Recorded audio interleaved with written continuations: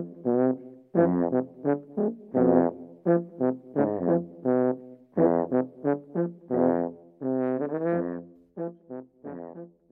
dag och välkomna till Trelleborgs biblioteks kommunala boktipspodcast.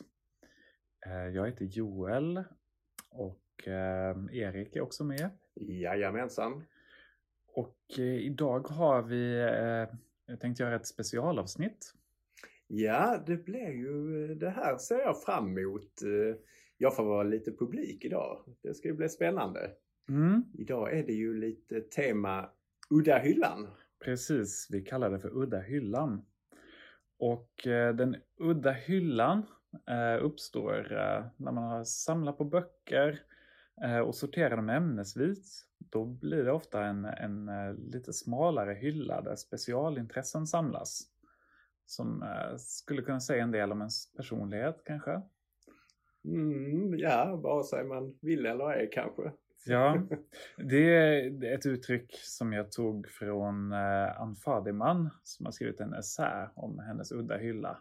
Polarresor är hennes specialintresse. Och jag har då tagit med mig mina topp 3 böcker om bomber. För det är ett specialintresse som jag har som också är aktuellt i utgivningen nu. Och just bomber är ju ett ämne som är mycket bredare än man skulle kunna tro först. Det märker man när man fördjupar sig i det. Det är internationell storpolitik, fysik, psykologi, spänning också. Det är ett laddat ämne. Där satt den. Ja. Har du någon udda hylla?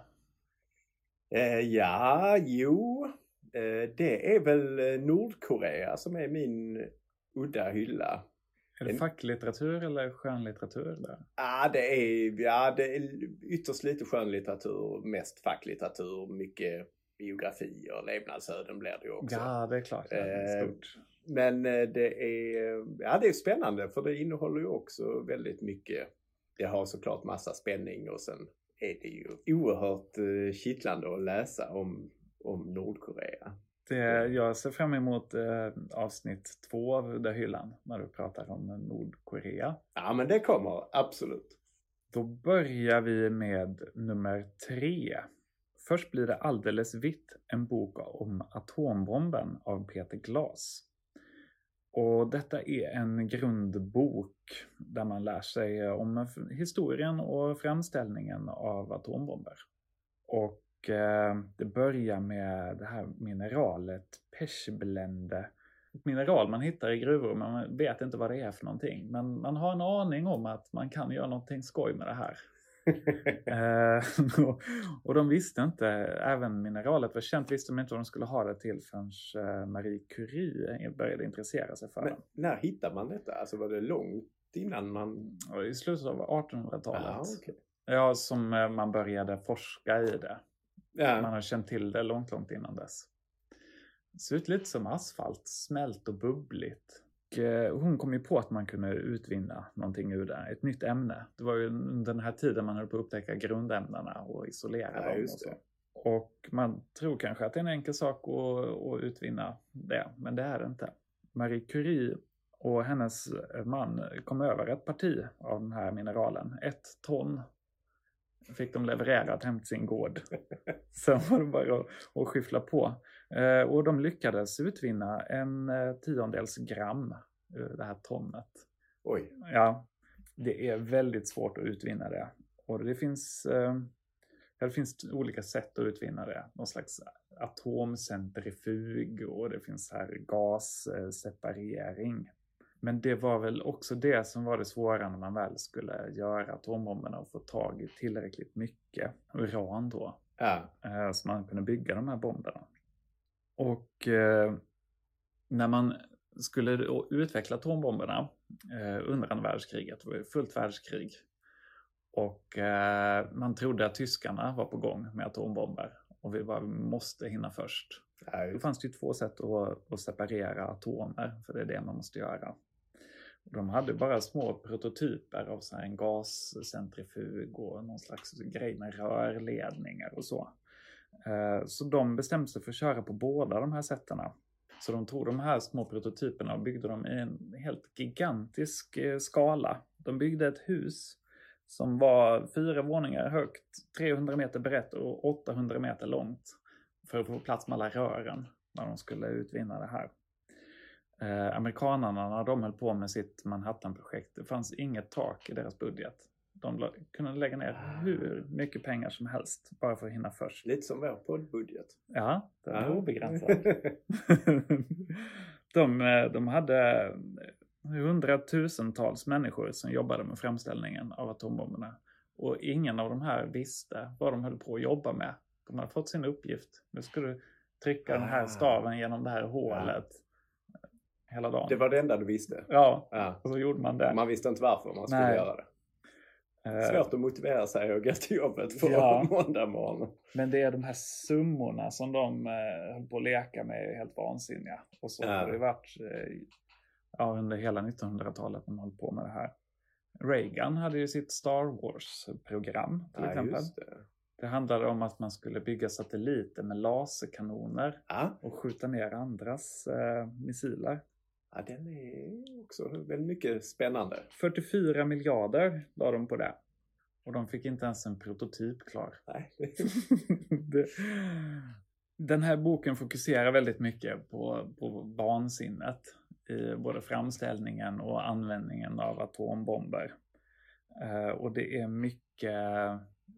mycket intressanta fakta som man gärna vill dela med sig av när man läser den. Till exempel de här ryssarna byggde ju den största bomben. Tsar-bomba.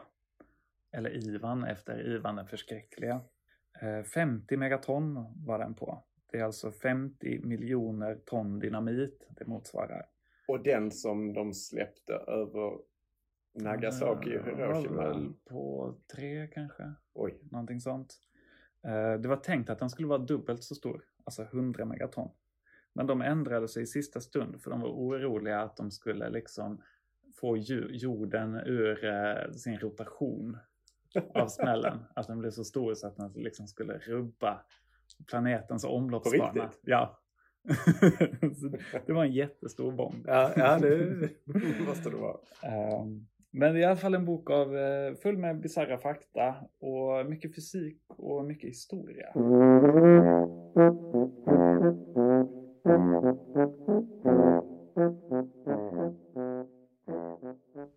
Nummer 2. Bomben, ett knapptryck från kärnvapenkrig av Erik Schlosser. Det är en bjässig bok, över 700 sidor. Spänningslitteratur. En bladvändare. Som dels är ett reportage om USAs kärnvapenprogram. Och sen är det en parallellhistoria om ett missilhaveri i en silo. Det låter illavarslande. Ja, det var det. 18 september 1980 så åker ett team ut för en rutinkontroll till en gömd missilsilo i Arkansas i USA då. Det är en Titan 2-missil. Sådana som de hade massvis som bara stod och väntade på att bli vägskickade mot Sovjet då. En sån stridsspets är på 9 megaton. Och det är alltså 3 gånger så mycket som alla bomber som fälldes under andra världskriget. Inklusive de båda atombomberna. Och då när de ska tanka den så är det en av arbetarna där som tappar en skiftnyckel ner i silon. Och den träffar en bränsletank och slår hål på den. Och det här bränslet är oerhört giftigt och oerhört explosivt. Och sen får man då följa deras kamp med att försöka hindra den här bomben från att explodera. Det är teknik som var den var gammal redan då och väldigt farlig. Det låter som det var väldigt instabilt det här. Raketbränsle är extremt instabilt. Det är egentligen 2 olika vätskor eller gaser som när man blandar dem sätter det igång en explosiv reaktion som skjuter iväg raketen. Så det var ju en av de här som började läcka ut. Och sen var det bara en tidsfråga till det skulle nå den andra tanken. Just det. Då skulle det bli en riktig smäll där. Det är svettigt. Ja, lite stressigt. Hur de kryper runt i de här gångarna och försöker liksom komma på olika sätt och liksom att vi måste kyla ner det. Ska vi öppna det så att explosionen kommer ut och och sen då måste de ju vänta på överordnade som ska ge olika kommandon och sådär. Ja, det är stresspåslag där. Ja, de måste ha haft det jobbigt. Sen parallellt med det då får man en mer övergripande inblick i politiken och strategin bakom USAs kärnvapenprogram. Och det är också svettig läsning. När de sprängde Hiroshima och Nagasaki så var det de enda kärnvapnarna som fanns. Man sprängde det man hade. Man hade bara 2 stycken. Men efter det fick de igång produktionen och då började de massproducera kärnvapen. Tusentals. Och USAs plan blev ju med tiden att de skulle kunna utrota hela Sovjet med kärnvapen. Och det vet man ju också att det hade ju förintat hela jorden. Det hade det absolut gjort. Atomvinter är ett sånt. Ja, det kommer jag ihåg. 80-talets mörka scenario. Ja. Och Sovjet hade väl lika mycket. De kunde skicka åt andra hållet. Ja, de hade väl inte exakt lika mycket, men det hade ju räckt. En del hade de. Ja, USAs plan var att täcka hela Sovjet med atombomber. Inom ett dygn skulle de träffa med 3000 atombomber på över 1000 mål. Det skulle resultera i 285 miljoner döda första dygnet. Och sen skulle väl alla dö då, efter det, antar jag. Sen är det ju det här med kombinationen av extremt avancerad teknik och den mänskliga faktorn som är ett av spänningsmomenten i den här. Han tar ju upp alla de här haverierna och sånt som har skett.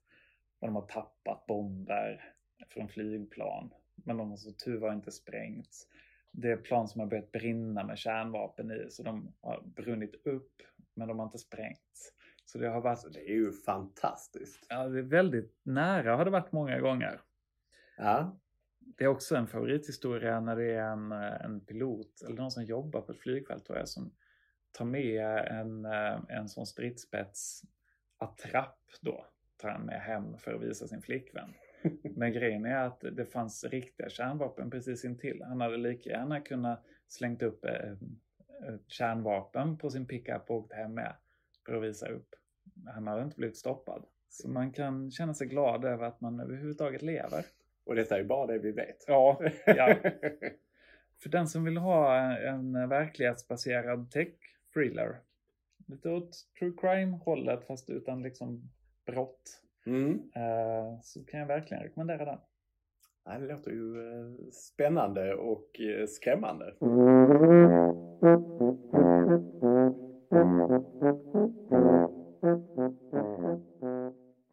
Plats nummer 1.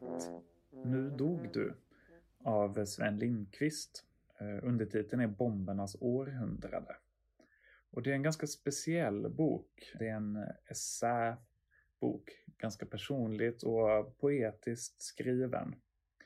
Och den studerar bomber ur många olika perspektiv. Man kan läsa den på många olika sätt. Man hoppar liksom mellan olika paragrafer i boken. Så man hänvisas vidare? Ja, man väljer en ingång till exempel om brandbomber. Är ett av temana. Hur man skapar napalm och så. Hur man använder det.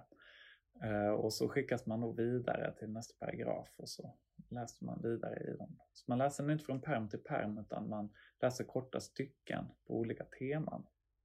Kul! Ja, det är väldigt spännande. Man kan ju läsa den från perm till perm också och då är den kronologisk. Ja, okej. Från när man i Kina upptäcker krut och konstruerar en bomb av bamburör och så. Ja, just det. Det var väldigt tidigt. Det kan jag tänka mig. Ja.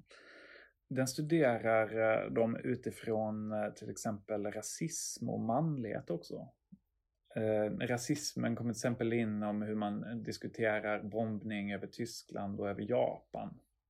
Tyskarna, där såg man nazisterna är fienden. Så det var de man skulle bomba.